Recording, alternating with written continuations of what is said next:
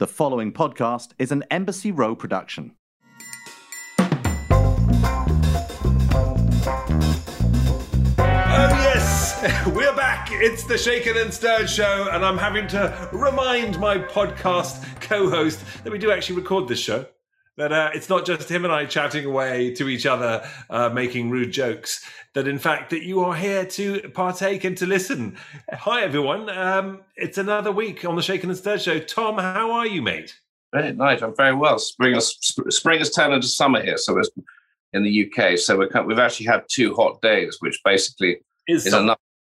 That was summer. I think it's been and gone. Thunderstorms tomorrow, but you know what? I even got a little bit of colour. I got a little bit redder than definitely normal. More red. I think when as the red fills in and your eyebrows begin to glow white, then we know that I've been in the sun. No, it's great. So just still over here, kind of trying to work out what's going on. The world is still not back to normal, but we get it. It seems like we're making moves in the right direction everywhere. I don't know. America seems to have opened up and be operating normally. Is that correct?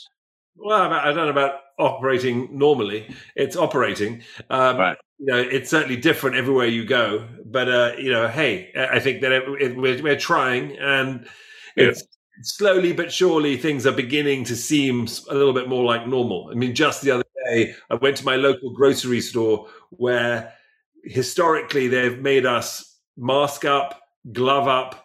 And there are, limited number of people in the store at a time. They were really sort of fanatical about it, and they were the first ones at it and all the rest of it.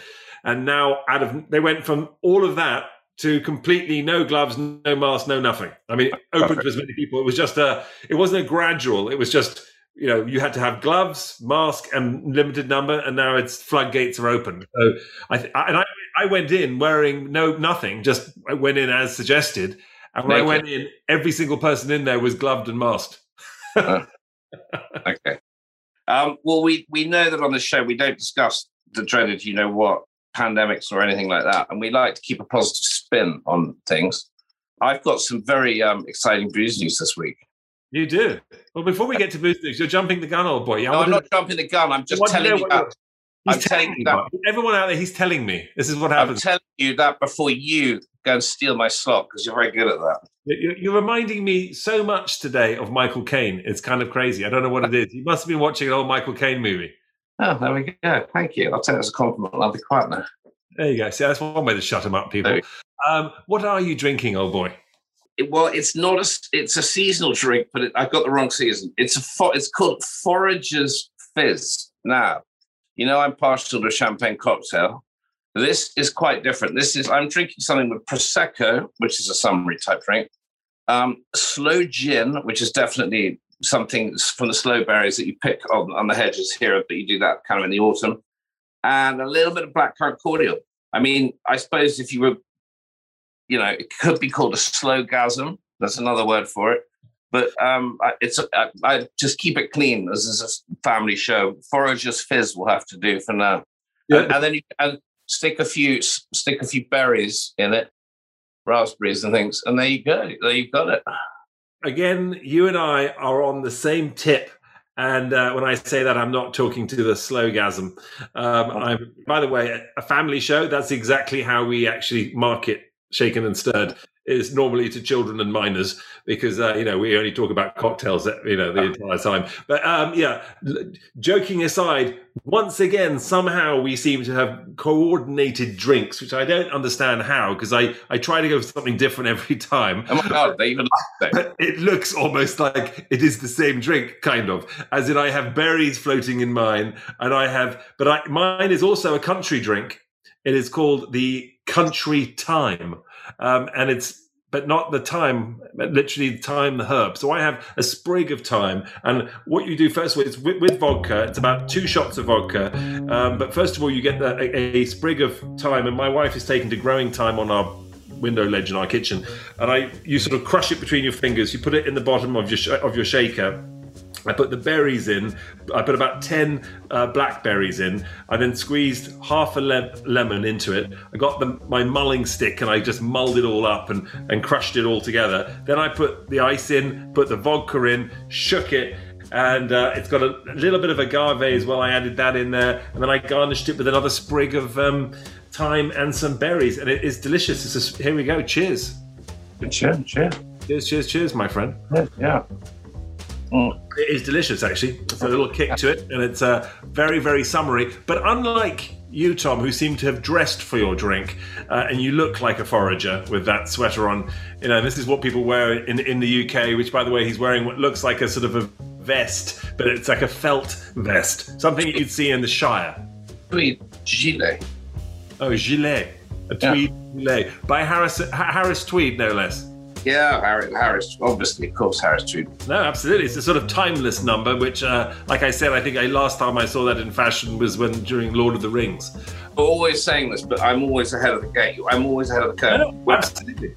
Taking the piss out of my tweed, it's always come straight back round, and it's right there. In fact, you're probably standing there wearing it on the catwalk, whatever. Every time I'm ahead of the curve on this one. You know that. So therefore, tweed is going to make a comeback again soon. Obviously. Absolutely, without a doubt. And by the way, I just feel very touched that you think I still walk on a catwalk, which, although it's been about 30 years. But thank you, Tom. I'll take it. That's, for sure. I think it's time for a comeback for me to be on the catwalk, actually. But hey, booze news, and apparently you've got some. I do have some. I've got some.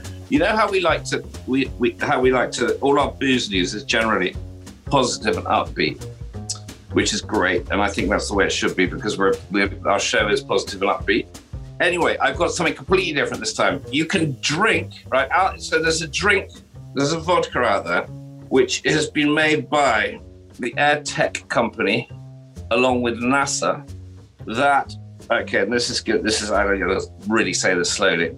Anthropogenic emissions from CO2, so from burning fossil fuels, can be used with technology to capture the CO2 and convert it to ethanol. And as I said, the AirTech company with NASA then either use the ethanol to make vodka, currently retailing at $75 a bottle. NASA used the ethanol to then convert it into glucose to make food for their spaceships, for space. So it's green credentials. You can drink and save the planet. Wow, I like that. But wait a second. Food for their spaceship. So the last time I heard NASA making spaceship, you know what I mean? I mean, come on, Tom. Space, whatever they spaceship. It's like a little boy playing with a little toy running around the garden with it above his head. It's my spaceship, Daddy. Okay. Whatever, astronauts. How about that? There we go. There you go. It's getting all technical now. Oh my God. Well, there you go, people. Booze news a la Asta, the Snapper. Yep. I'm just going to jump straight into this. Hi, everyone. I'm dealing with my co-host, who's a complete and utter mess, as usual. But we have a wonderful guest. Our guest today is hopefully going to make us laugh more than actually my co-host, Tom Astor. She's a comedian. She's a radio personality. We have actually met before. We worked at the same Radio Andy. Do you remember me at Radio Andy when I had the gentleman's... Of course, I used to listen. Of course. She's such a liar. She's not a very good liar, but hopefully she's a better impersonator, which is what you're going to know her as, because she does impersonations of the Real Housewives, and she's a regular Watch What Happens Live. And she has her own show on Radio Andy called Reality Checked, and has a new cookbook, Cook It, Spill It, Throw It, a not so real Housewives parody cookbook coming out soon. Please welcome Amy Phillips. Amy, how are you? Hello. Cheers to both of you. Look at that fabulous thing. Cheers. Cheers. We're quite oh my God, our drinks are the same color. We're so coordinated. That's I even have a little green thing hanging out the edge of mine. What are you drinking, Amy? Okay, you guys, let me take a sip. So delicious. This is called the Cease and Desist Spritzer. It's from my cookbook, co-written, obviously, by a real chef. I am not a chef, Chef Stuart O'Keefe. And this is a Cease and Desist Spritzer, play on words of cease and desist, obviously. Thank you for that. I mean, I know you knew, but just in case anybody's wondering, this is a drink that is based off of a moment in Housewives history that it was epic because it was the first wine throw. It was the first wine throw in the face. Real Housewives of Orange County, Tamra Barney at the time, threw a glass of red wine in Gina Keogh's face at a barbecue right by the pool. And it was shocking. So that was the first wine throw. And it was all about a cease and desist. So she served her with a cease and desist letter and then threw a drink in her face. Class. Wow, that is class. There's a story right there. And how do we make this drink, for God's sakes? You can do any kind of red wine. And then I have like it's mixed berry LaCroix, blueberries muddled, and mint. Oh, and it tastes good. You like it? It's very good. It's very refreshing. And it's almost like I want to be poolside. I don't want to throw a drink in anyone's face, but it's delightful to enjoy. Well, I was going to say, it sounds like one of those kinds of drinks that I would actually rather like to throw in someone's face. I mean, I've never thought of red wine with ice cubes in it and then sort of putting sort of other, it sounds disgusting. I think not surprising. She didn't spit it in her face, actually, rather than throw it. Well, Tinto de Verano, it's nice. You must have that in Spain. Tinto de Verano, which is like red wine of the summer, which is red wine, ice cubes, orange, and I think they put lemonade in it, but just to sweeten it up.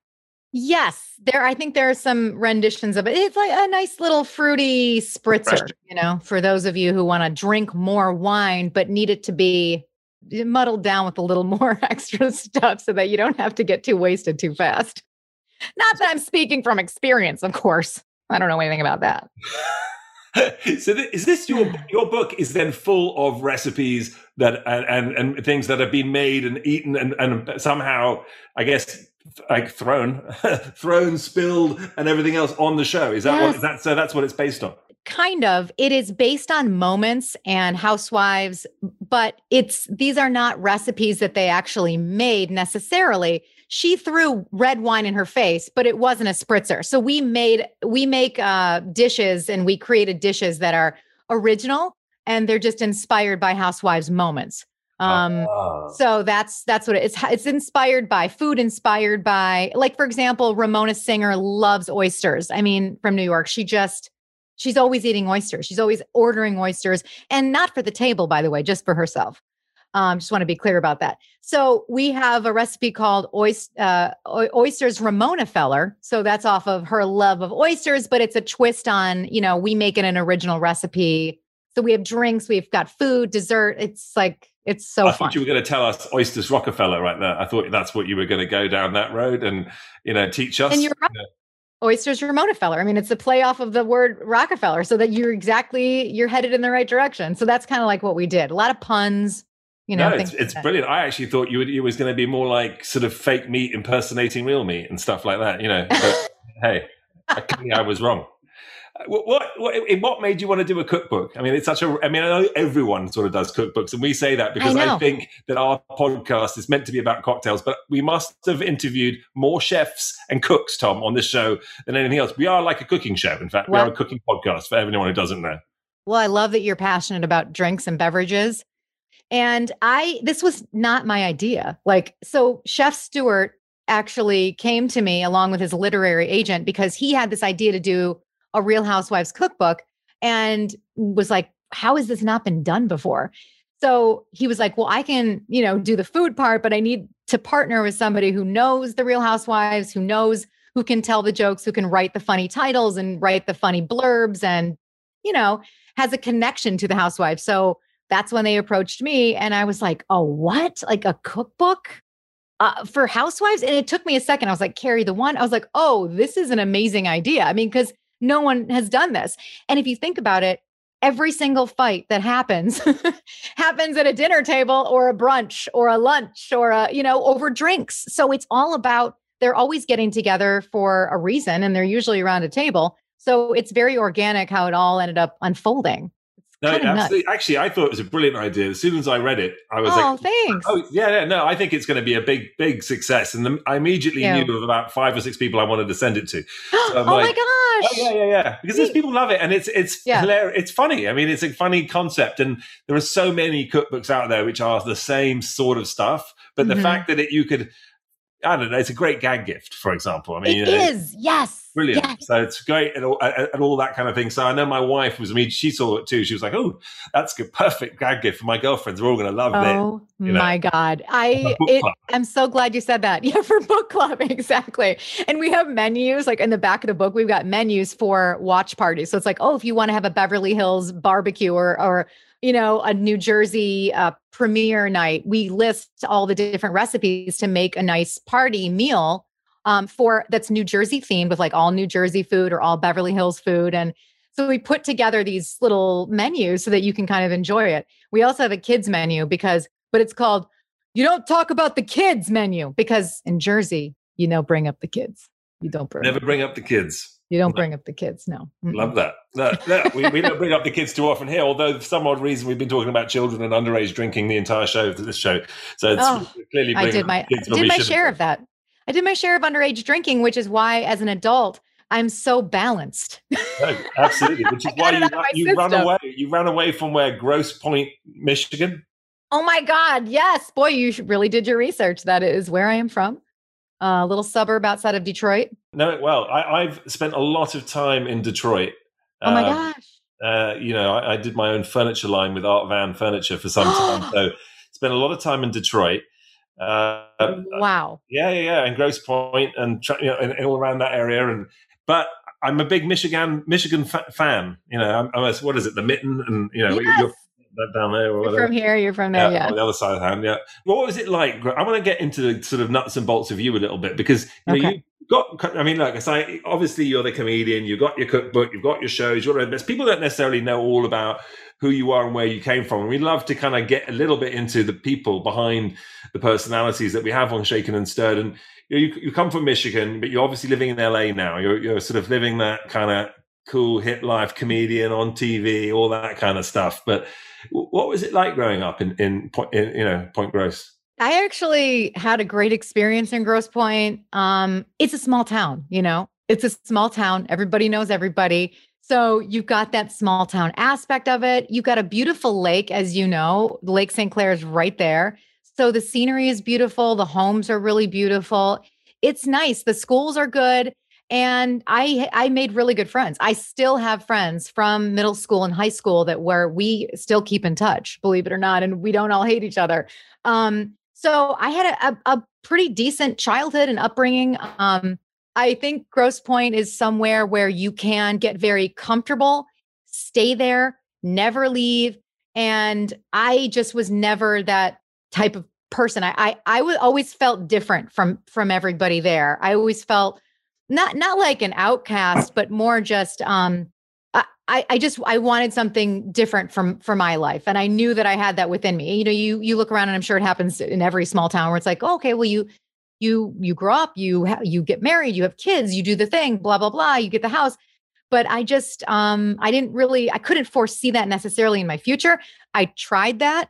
It didn't work for me. So I had to. When you say small town though, is that, I mean, I know is it a suburb exactly? Because I'm trying to remember. But isn't it very well to do? Isn't it in Grosse Pointe? It is. Yes, it's very well to do, and there are a lot of really nice suburbs around Detroit. That's one of them for sure.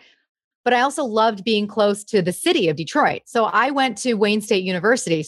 And I worked downtown, and I loved being in the city of Detroit. And that is before now. I'm sure if you go back, it's like. You mean a completely different story. There are pockets of like amazing art districts where things have just turned around and have just blown up, as far as Detroit is concerned. And I always get protected when people, they'll joke about like, oh, you get shot in Detroit. It's like, oh, I love Detroit. Just like, step off, because it has been through a lot. Detroit has been through a lot. And you can see that now with just culturally how they've exploded, artistically in with food and restaurants and architecture. My brother is an architect in Detroit. And I loved going to the college there. I worked in an advertising agency downtown Detroit. And when I went back after several years and I hadn't been downtown in a while, and I saw like on Woodward Boulevard, just like a Nike store and was it Amazon or not Amazon? Some big company. You've got Shinola and you've got all kinds of things. Oh, Shinola. Oh my gosh, that's a perfect example. And I was like I was getting choked up because I just thought, wow, this is not at all what it was like when I was going to school here or working down here. And Detroit has so much promise and it really has a lot of grit and a lot of heart. So I love being able to be a part of that in my young adulthood. certainly not as much as a child, but as I grew older and I was able to be around that. And I love that. And the friends that I met in improv and comedy while I was still in Detroit, I'm still friends with out here because we all moved out here eventually. And we just have like this reputation in the comedy sphere of like Detroit people like really stick together. We have each other's backs, and it is absolutely true. And I couldn't have predicted that, but there is something to be said about, when you're from a certain place and you have a connection. I mean, it just surpasses everything. You've got a connection for life. And some of my closest friends are from Detroit, who I met in Detroit while I was doing comedy, and are out here now. It's great. It's certainly one of my favorite places, actually, funnily enough. Having worked all over the country, I've just spent a lot of time in Detroit. And to your point, really good people, really good natured. I mean, I know anywhere where it's tough, where things are tough and difficult. Yes. When you're going to get artists, you're going to get creatives, but people have to get together, and really you can't sing the blues unless you've had the blues, and the people of Detroit have had the blues, and they're now singing them to some extent, and it's been a beautiful thing. And you're right. I mean, it's the largest urban redevelopment in the US history, what went on in Detroit in the past decade, right? With multi-billion-dollar redevelopment that happened down there. And it's an extraordinary thing to see. I'm curious with the comedy scene. You've got the statistics. I like those statistics, throwing them out. Love it. I do. I try and do a little bit of my homework, when I got to get, but I just think it's always interesting about the statistics. Numbers kind of make it real in a way. You can talk about stuff. Right. It's tangible. It's like, here are the facts. It's like, actually, no, it really has had this happen to it. This has happened to it. But, comedy. Talk to us about comedy in Michigan and in Detroit. Is it, when things are that hard, what were you doing in the comedy scene when you were sort of growing up in Michigan? Once I finished high school, I did end up going to New York for a spell. I went to the American Academy of Dramatic Arts, which is a conservatory. And I learned, I learned how to act, Nigel, Tom. I learned how to get rid of my Midwest accent and start speaking more like Grace Kelly. So I did a stint there, and then I came back to Detroit, and I ended up getting a degree in broadcast communications and stuff like that. But when I started taking improv and doing the comedy stuff, Second City Theater was downtown Detroit. But they just were leaving the city, which is like so devastating because the city was in a weird place. Like things were starting to close, and to take Second City out of downtown Detroit was like a travesty. They moved it up to a suburb in Novi. And I did get involved with Second City there, and I went to school there. I went to the improv school there, and I learned a lot about improv. But I also got involved in other comedy theaters, like the Planet Ant Theater in Hamtramck, which is just like a second outside of Detroit. And I learned how to improvise, and that's where I learned how to really hone my comedy chops. Made friends for life. I ended up going to Chicago after that and studied more improv because Chicago is like the motherland for improv. Mm-hmm. The Second City is like the main stage. Second City is there. You've got IO Theater, The Annoyance, and you've got, it's really the breeding ground for a lot of comedians who they go from Chicago, they learn the techniques, they learn how to do it all, and then they come to LA and then they do what they can do, see if it works. But Chicago was amazing. It was like, if you want to do a show, a sketch show or an improv show at any point during the night, you have I would be doing like 5 shows in one night, going from different, spots of the city. And it was just awesome. I didn't get too much into stand-up comedy. I did a little bit. But I ended up just gravitating more towards improv because it's so like community based, and it's so much easier to do. Like you don't really have to do homework. You just show up and you make things up as you go along. And then you're around other people and you're doing bits and comedy, and it's just so fun. And then you're going to the bar and you're drinking and you're up until 2 a.m. every night performing and just goofing around. And it's addictive. Like it's literally addictive. Were you one of those funny kids at school? I was to a degree. Yeah. I would do like impressions of my teachers. That's clearly. What I actually literally have that written down here. Really? Right in front of me. It's literally my next question.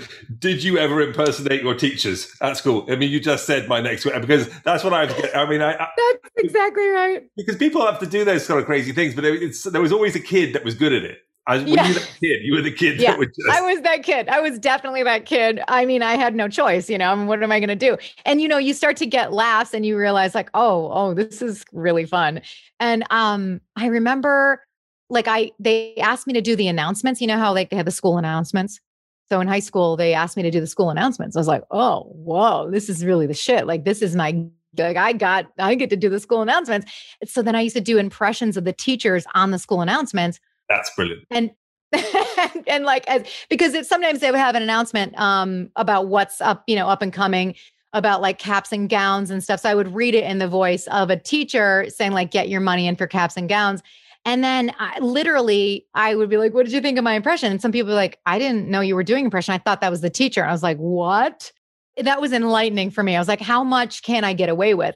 So, and I had always been doing impressions like at home.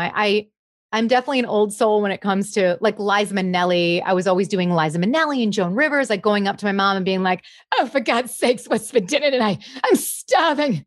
And, you know, just like I used to love Liza and just mimic her from Arthur, you know, that's one of my favorite movies of all time. And to this day, I'm always like, mother, I can't believe this. Like, what is going on?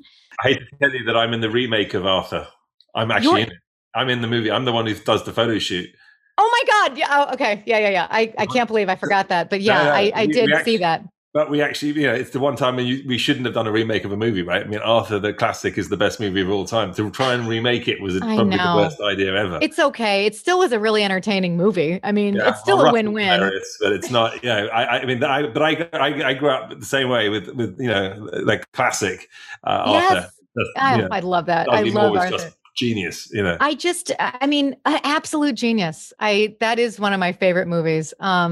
I love that part when he's trying to put together that thing. He's so drunk and he shows up at her apartment and they're just staring at him. He's trying to put together like that coaster and he's like, it's a goner. It's like, he can't, like, I just loved him so much. Oh my God. The movie's actually based on Tom's real life. Which, you know, sorry, Tommy boy, you know, it's all out now. Everyone knows. Did you get the inheritance? Did you get the money, Tom? Did you get the money? Who cares about Tom? You got your plans and you got your books, and that's all you need. You got the town as well, by the way, not just money. You got the whole damn town. Wow, really? How rich are you? No, I'm not rich at all. He's joking. He just makes his up and sees what. Empire State Building mean anything to you? Yeah, we sold it. I know you did. Hey, what a shame! God. Bad time to sell the Empire State Building. Wow, Tom. Ever stayed at the Waldorf Astoria? Astoria. Nice. Tom Astor. Nice. Oh my God, are you kidding me right now? No. I feel like I'm on This Is Your Life, although it's not my life, although I wish it were. You know, wow. Look at him squirm. I love it. He doesn't even know where to look, where he's putting his hands. I know, he's so uncomfortable. He's like, stop talking about this right now. We don't own them anymore, nice, unfortunately. I know. You've sold them all. It's terrible. That's why I'm squirming. I'm just, the decisions of this previous generations, I don't think they cared much. In fact, my grandfather, this is a true story, was called up.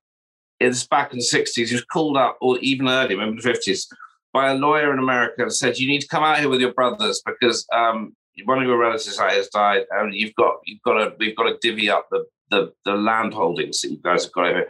My grandfather absolutely hated going to America. And at that time, I think he probably had to do it on a boat. Anyway, this call came in the summer and he was off grouse shooting. So it was a real inconvenience. And he just basically said, I don't care.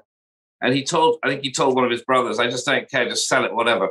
Anyway, this lawyer apparently got in the room with the brothers and spoke them out of New York and told them all what was left. And they just flogged it. And I think it was one of those moments when it was kind of property in New York was probably at the lowest it's ever been. So, yeah, that's why I'm squirming. But, hey. Wow. It was theirs to give away, right? Oh my gosh! It was, but before they left, they wrote their names on things like the New York Public Library and stuff like that. Really? His name is repeated all over town, you know. You're like the Banksy of you. That's not going to feed my children much. No, unfortunately, even Astoria in New York. I mean, you know, they have a whole neighborhood named after you. But you know, amazing. This is like, wow. This I didn't know I'd be getting a history lesson. This is really cool. Oh my gosh! To try and make him go red, but unfortunately, he's way natural. I didn't know I was going to get ideas for jobs. Maybe I'll come over and be a tour guide. It could be quite fun. That's actually a really good idea. Why not? It's a brilliant idea, Tom. Another one of your brilliant ideas is it runs in the family. I can tell, like selling half of New York. Like this podcast. Amy, wow. Did you ever have, I guess, or do you have currently a favorite person to parody, to impersonate?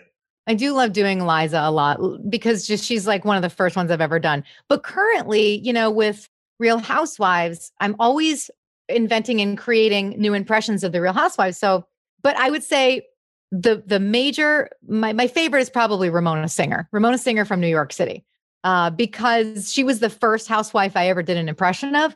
And you know what? She always lived inside of me and didn't even have to practice. It just was there. Okay. She drinks Pinot Grigio and that's all. Because it was one of my first ones I ever did. I didn't really have to rehearse anything. I didn't even have to like teach myself how to get the voice. It just was like in me.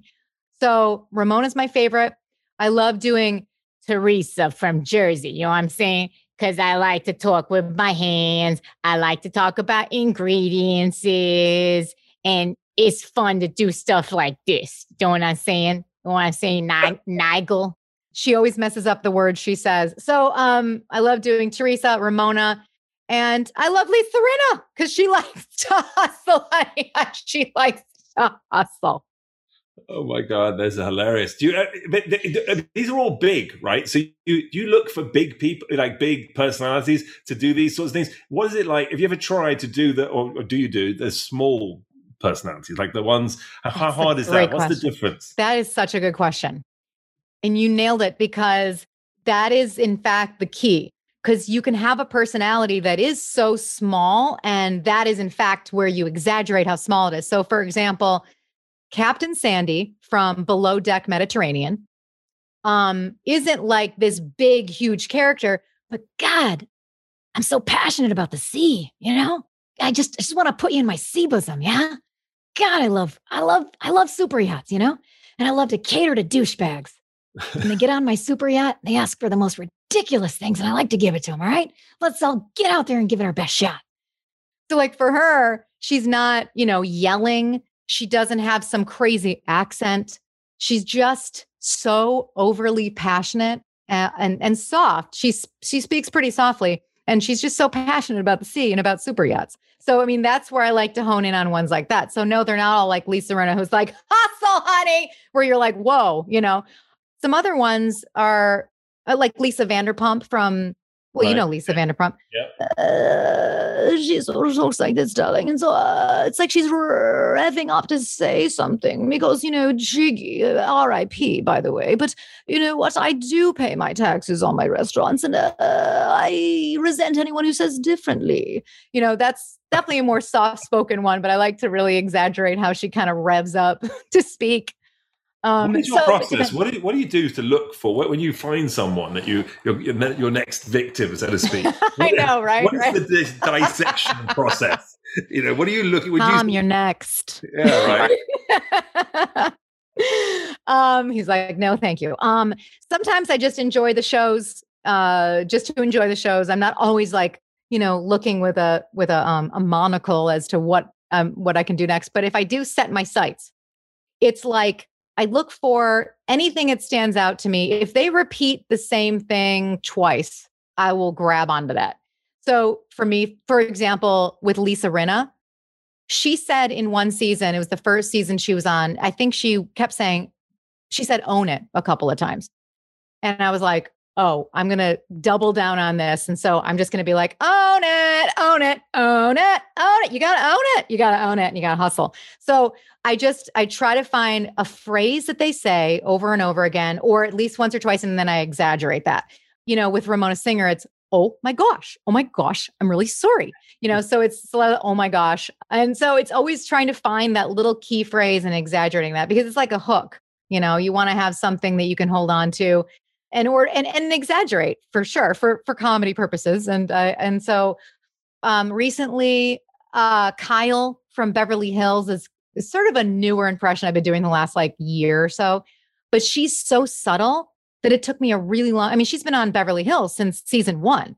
And I just started doing her like a year and a half ago, because she's not like a huge cartoon character, but she's really subtle. And one of the things that she would say a lot was like, just be honest, like, come on, just be honest, just tell the truth, just be honest. And then she always does like kind of like a tongue, like a Cher thing. Like she's always licking her lips. So, if it's physical with like I a saw tongue your lick. impersonation, that one you you did recently of her, where she was trying to put the plug in the wall or something, or the socket Yes. plug, licking her lips from side. That was hilarious. I mean, those facial gestures and all of that kind of stuff too. You're looking for those sorts of tics, or is it something that they do that is like repetitive? Yes, absolutely. Like with Rona Singer, it's like, I got to do my eyes really big. With Teresa, it's like, I got to kind of hunch over a little bit and use my hands. And with Kyle, like I said, with the lips, it's definitely, if I can get the physicality of it, that is very helpful. If I'm doing Bethany Frankel, which is exhausting because she taught I can't like a time, like a story, or like what do you own, like in like New York, like who, like why, like what, and like what's your neck, like I'm gonna buy like London, like who, like gonna sell like Skinny Girl, like be strong. Like she never finishes a sentence, but she's always at that just breakneck speed when she talks. So it's also finding the pace of their voice, and it's like music. I mean, when I'm studying to do a new housewife, it's almost like learning a composition of music. How fast is it? Is there staccato in their voice? Does the octave go up? Does it go down? Are they at one key? Are they, so like when I was working on Margaret Josephs recently, she's from New Jersey. She was really hard to get. And my process for her was, and has been for other ones since you asked, it's like watching a lot of footage, recording on my voice memos on my phone, recording their voices, listening to it back, trying to find something that grabs me, watching them over and over again, and really studying them. And with Margaret, it took a long time, and then finally figured out she sort of starts up here and then she goes down here. So it's kind of like music if you do this. So the thing is, and then also the face, if you're noticing the face, it's kind of like this. It's a little fishy. It's a little out here like that. And she drags things out. So it's really finding, that took a long time to get that one, because it's so complicated. You wouldn't think it would be, because once it becomes obvious to you, it's like, oh, duh, that's how she sounds. But for me, it took a lot of studying and trying to find that in my voice to get there. It's like learning, like I said, a new piece of music. Do you have to get into those body shapes that you're talking about and the facial expressions? Yeah. Is that like does it actually help you? Yes. I don't know. Find the voice. Yes. Find the voice. You have to kind of imitate. If you don't imitate, you can't just have the voice. I completely agree. Because if I make that face, it helps me find the sound. Because if you're making the face, the sound will come out the way that it comes out of their mouth. So yeah, if I'm making the facial expressions, it helps. Like with Ramona, it's like Allah smiles like this, because her teeth are always out like that and her eyes are up like this. So if I tighten things, also, by the way, I mean, like I'm gonna have to get more work done. I'm gonna have to get work done on my face so I can keep up with these housewives, because I mean, they're evolving faster than I can keep up. Their faces are changing, and I'm having a hard time. Makeup can only do so much. No, without a doubt. No, but don't do that. You look great. No, don't. Okay. Yeah, please. Yeah. You're gonna have to fake it. You're gonna have to do something. I know. It's just like when I do Lisa Rinna, it's like I look at myself. I'm going, I am a clown. I'm a legit clown, because I have to really overdraw the lips. Do people come up to you and ask you to just do things, do people, like, imitate, impersonate? Yeah. I mean, I think it usually comes out pretty naturally. Well, with the pandemic, I haven't really seen anybody. And you know what? Cameo's fun, because then I get paid to do it. People will ask for a cameo. That's hilarious. That's always nice. People will request you to do different impersonations on Cameo then. That's what your request. It's really fun because a lot of the people that request me listen to my show. So I sometimes I have a connection with them anyway. And they'll tell me, oh, my wife listens to your show. She loves it. She loves, if you could do, Gina from Orange County and Dorinda from New York City. And if you could do Lisa Is that Vanderpump. just because they can't afford to get the real people to do it? Their Right. camera? Oh, 100%. And I'm like, I'll give them all to you right now for the very low price of $50. So it's kind of awesome. People. Discount Housewives on Cameo. Discount. I got your warehouse prices right here, baby. No problem. Okay, I want you to do for me, I want you to do the Queen of England. You must be able to do her. Oh, the Queen of England is kind of like this. I'm not quite sure. I don't quite like the Oprah interview at all. We're on the up and up. I don't know if that's probably terrible. There you go. I don't know, Tom. Insulted both of you. I Really think you sound like Princess Anne, which is the Queen's daughter. So you're pretty close. I'd say that's pretty good. Okay, next time I'm on your show, I will deliver you a Queen impression. Can you do that? How difficult is that, though, to become a nonagenarian? I mean, it's literally that really is impersonating someone who's 90 years old. I mean, that's, that's got to be quite difficult, facial expressions or not. I mean, you're really... I can do it. I just need a day. I just need one day. You have to put like a hot potato in your mouth and try and juggle it out. Like it's about to burn your tongue at any moment. Oh, that's good. The burning of the tongue technique. I like that. See, you got it. Do you know how to do any impressions? No, I can hardly impersonate myself half the time. So, what about you, Tom? No, terrible. What about like family members? Caricature of myself, so no, doesn't work. But we try. I mean, we do silly things every now and again, but when we have a professional like you on, we can't possibly entertain the concept of even trying to do anything at all other than, I mean, I pretend to be sort of, intelligent quite a lot of the time, throw out numbers and statistics, but, clearly you saw through that. So, made what is it about? Do like a photo shoot. I would love to be photographed by you in my different characters. There you go. Let's do it. Wouldn't that be fun? That will be fun. That'd be so fun. We'll make it happen. Someday. We'll do something. That would be great. We should do something. We should definitely do that. Why? What was your interest in Real Housewives? Well, my gateway drug my gateway show was the Rachel Zoe Project. Wow. If you remember that on Bravo. And so that was the first impression I did. I was like, who is this character? Because I was always before I turned on Bravo, I was doing character reels and, trying to get on Saturday Night Live. So I was always doing impressions of regular celebrities. And then when I saw Rachel Zoe, I was like, I have to do a video of this because I die. Like it is bananas, like how good that show was. So when I watched that, I was like, oh my God, this is such an amazing character. I've never, who is this person? And then quickly I was watching Bravo and it turned into The Real Housewives of New York. And then I started watching that. And that's when I saw Ramona Singer, who is quite the character. And then from there, I did an impression of Ramona. And with those two impressions, that's what got me on Watch What Happens Live. So they wanted to show those videos. So sure enough, I got to meet Andy that way. I got to meet Ramona in person. I got to meet Rachel Zoe. Rachel Zoe and I did a video together.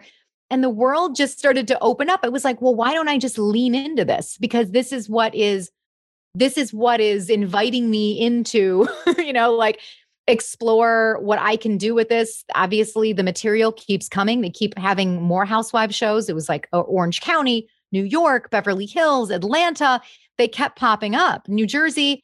So I just was like, I'm going to keep doing these videos. And of course, through Watch What Happens Live with Andy Cohen, they were encouraging me to do it. They were like, don't stop. I was like, can't stop, won't stop. And sure enough, it was a great relationship and a wonderful inspiration to have this, opportunity for them to showcase some of the work that I was working on and have a platform to do that. So I owe so much to them for giving me that platform. It was, and it was really organic how it happened.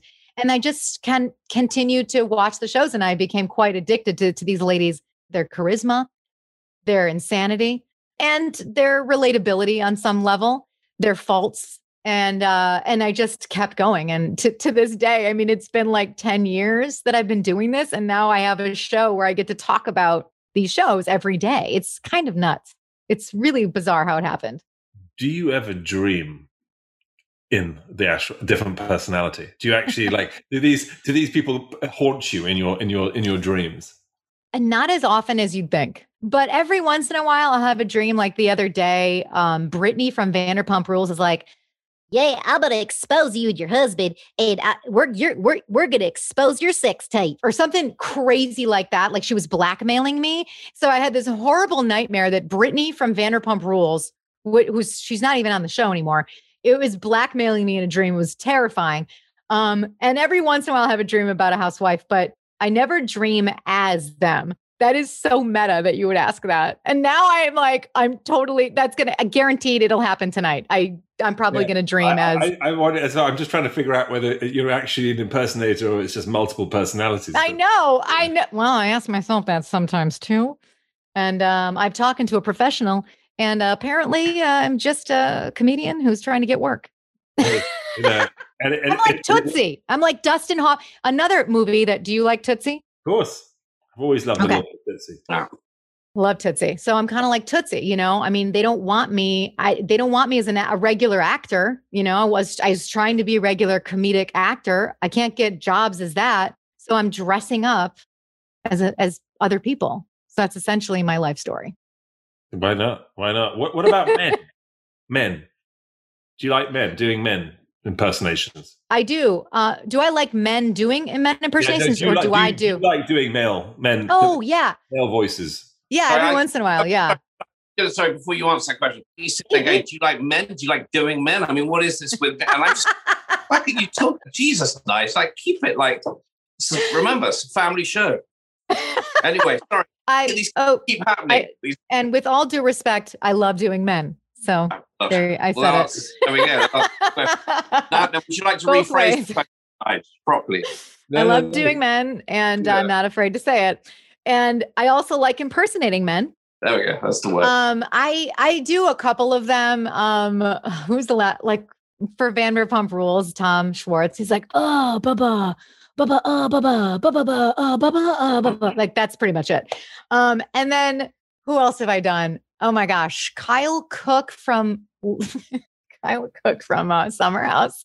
I recently did Kyle Cook from Summer House because I was like, oh my God, I think I look like him. Like if I just put on a men's wig, like he was a guest on our show just a few weeks ago. Oh my God. So was he talking about Loverboy?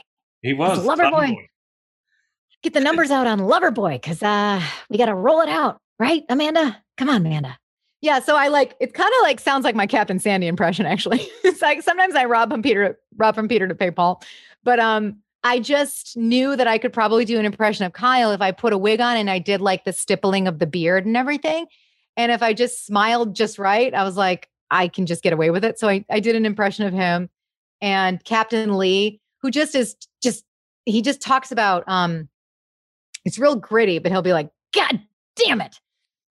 I'm going to make you kiss my ass. And then he always talks about ass for whatever reason. Like he's always like, if you don't get that on the dock, I'm going to eat your ass. It's like, whoa, Captain Lee. I mean, honestly, that's too much, too far. Like sometimes I don't think he knows what he's saying. I honestly don't.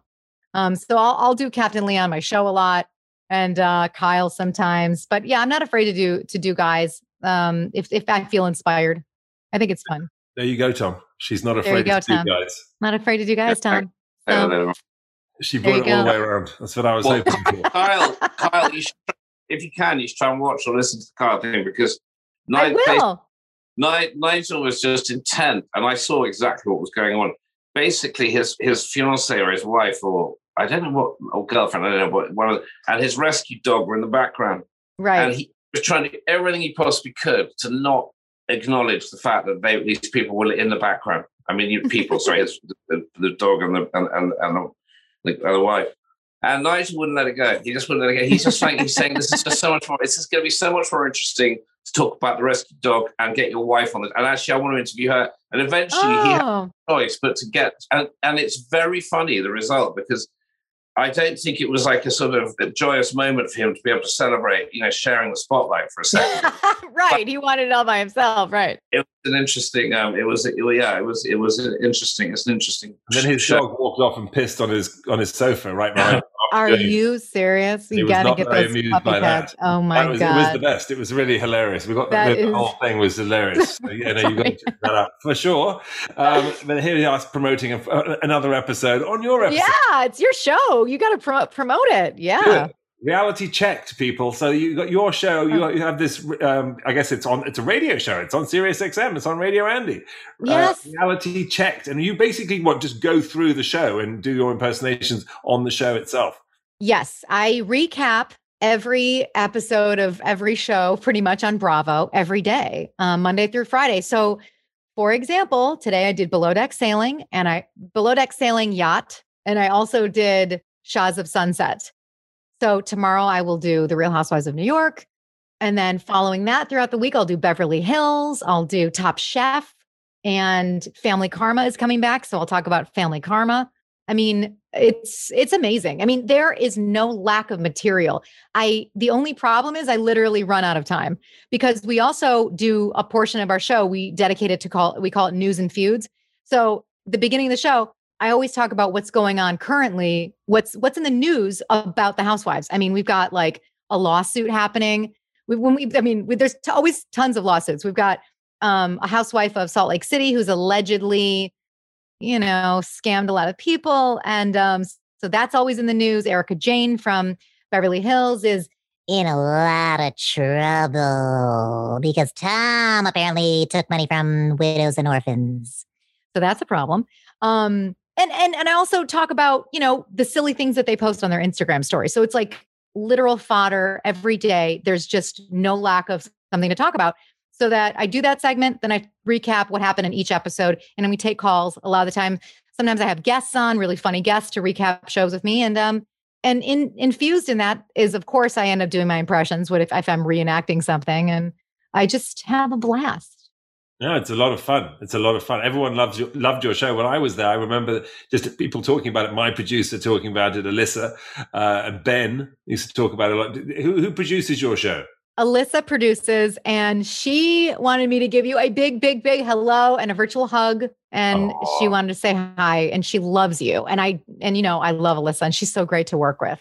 No, she was a total sweetheart. So look, what other projects do you have coming out? Obviously you have your cookbook, Cook It, Spill It, Throw It. Is there other things you're working on? Oh, there it is. Okay, from your professional standpoint, because obviously you're a photographer. So what do you think about the cover of this book? I mean, I'm dressed as a housewife. It's kind of like the concept is like The Last Supper, I think it's hilarious. I think it's very well done. Like it? Is it a cartoon or is it a photograph? I can't quite tell. It's a photograph. It's me dressed up as all the different housewives. It is. I can see, yes. It almost looks, because you're impersonating, it does look like a caricature. Hence, it looks like a cartoon. That's why I was like, is that the real thing? No, it's brilliant. It's very funny. It's a great job. I almost think you could have made that photograph even bigger and wrapped it around the entire cover. On a wrap. That would have been a really good idea. That's a good idea. Oh my God. But hey, call me next time. I will. Oh my God, I can't. I'm going to text Stuart right after this and be like, oh my God, Nigel had the greatest idea. Why didn't we think about this? Should have done that. Should have done it. Could have, should have. Well, maybe we'll have a second cookbook. You never know. I mean, there's obviously more recipes to be had. Exactly. There's got to be another. This book is been a labor of love. And I am trying to write like a live stage show that I'd like to tour around, like a stand-up show that's basically very Bravo centered, where I can do my impressions, personal stories, interactions with different Bravo celebrities, my experiences, and do a live show. I miss performing live. I mean, after a year and a half of not performing, it's kind of weird. So I would love to be able to start touring a show, and that's like on my vision board, to do a live stage show. That's what I'd like to accomplish next. Well, yeah. The best of luck. We're going to be definitely watching and sort of prodding whenever we can, just to sort of to do what we can. But before we let you go, and you've been so generous with your time, we have something called Last Orders on the Shaken and Stirred show, which is a pretty easy sort of rapid fire question moment. I've got my first question. It's very, very easy. It's an easy one to get you going. The funniest country you've ever visited? Canada, because I mean, I have a lot of like very eccentric family members that live in Canada. And so every time I go there for like a family reunion, it's just wacky. It's kind of funny, just funny things happen. And so I would say Canada's my final answer. Yeah. Oh, that's so funny. I only as much as because I always think of Canada as so dry. I know, right? I know you wouldn't think. Maybe that's what makes it funny to me is that just the pulled back, like very chill, very kind. I mean, I'm half Italian. I really like the grit of personalities. I'm obviously drawn to that. So when I get around like a very like subtle situation, it always makes me laugh. It titillates me. It titillates me, if you will. Nothing like a little titillation. Hey, Tom. Strangest food you have ever eaten? I guess wild boar. Wild boar. Mm-hmm. Wild boar. Okay. Yeah. So basically, little gamey. Pork, people. Yeah, aka a hot dog. No. Exactly. Wild boar. Yes. I think that if you're going to ask questions, you need to be able to answer them too. And I've never heard you answer that question. So, Nigel, what's the strangest? That's okay, so it's not. I'm the interviewer. I'm not the question. I don't care. I don't. You can't ask questions. Alligator. Oh, I've had alligator too. You probably had it in Detroit. Nothing like a little alligator steak. Geographically, not the right place. I mean, I know it's not. It's not. But they don't grow there, do they? So they take them all the way from Florida. Well, Tom, since you just asked me that question, you got to answer it too. Yeah, now. Tom, let's hear. Goat brains, eyeballs, as well in the same meal. That wasn't ideal. Oh, yeah. I pardon the pun. Sorry. I actually didn't mean to do that, but it was quite. It wasn't ideal. It wasn't my ideal You're meal. Not a comedian, mate. Ideal. Yeah, Morocco. All right. Wow. What gets your goat and what floats your boat? Wow. I feel like I'm on James Lipton, the actor studio right now. That's a really good question. What gets my goat? This is even pre-pandemic, like just the simple things, like when you're out at a store or in line, like why you get so close? Like, let's just have our space, don't get so close. Let's just give a little, you're the line at the bank. Why are you up on my heel? There's nobody moving in front of me. I can't move forward. I loved when I went and got my COVID vaccine, how they have the little steps and you have to stand on the little stickers or whatever. I'm like, this is my dream. No one's near me, like breathing down my neck. Like, can we keep this going? So that gets my goat, real deep. Right. And, what floats my boat? Ooh, humor. I love funny. I love dissecting like the minutia of life in funny ways and connecting with people on that level. I love connecting with people through humor and finding the funny things in life, because if you were not laughing, it's a travesty. I mean, you gotta laugh, right? You don't laugh, you're crying, right? So it's true. In the movie of your life, who would you play you, Amy?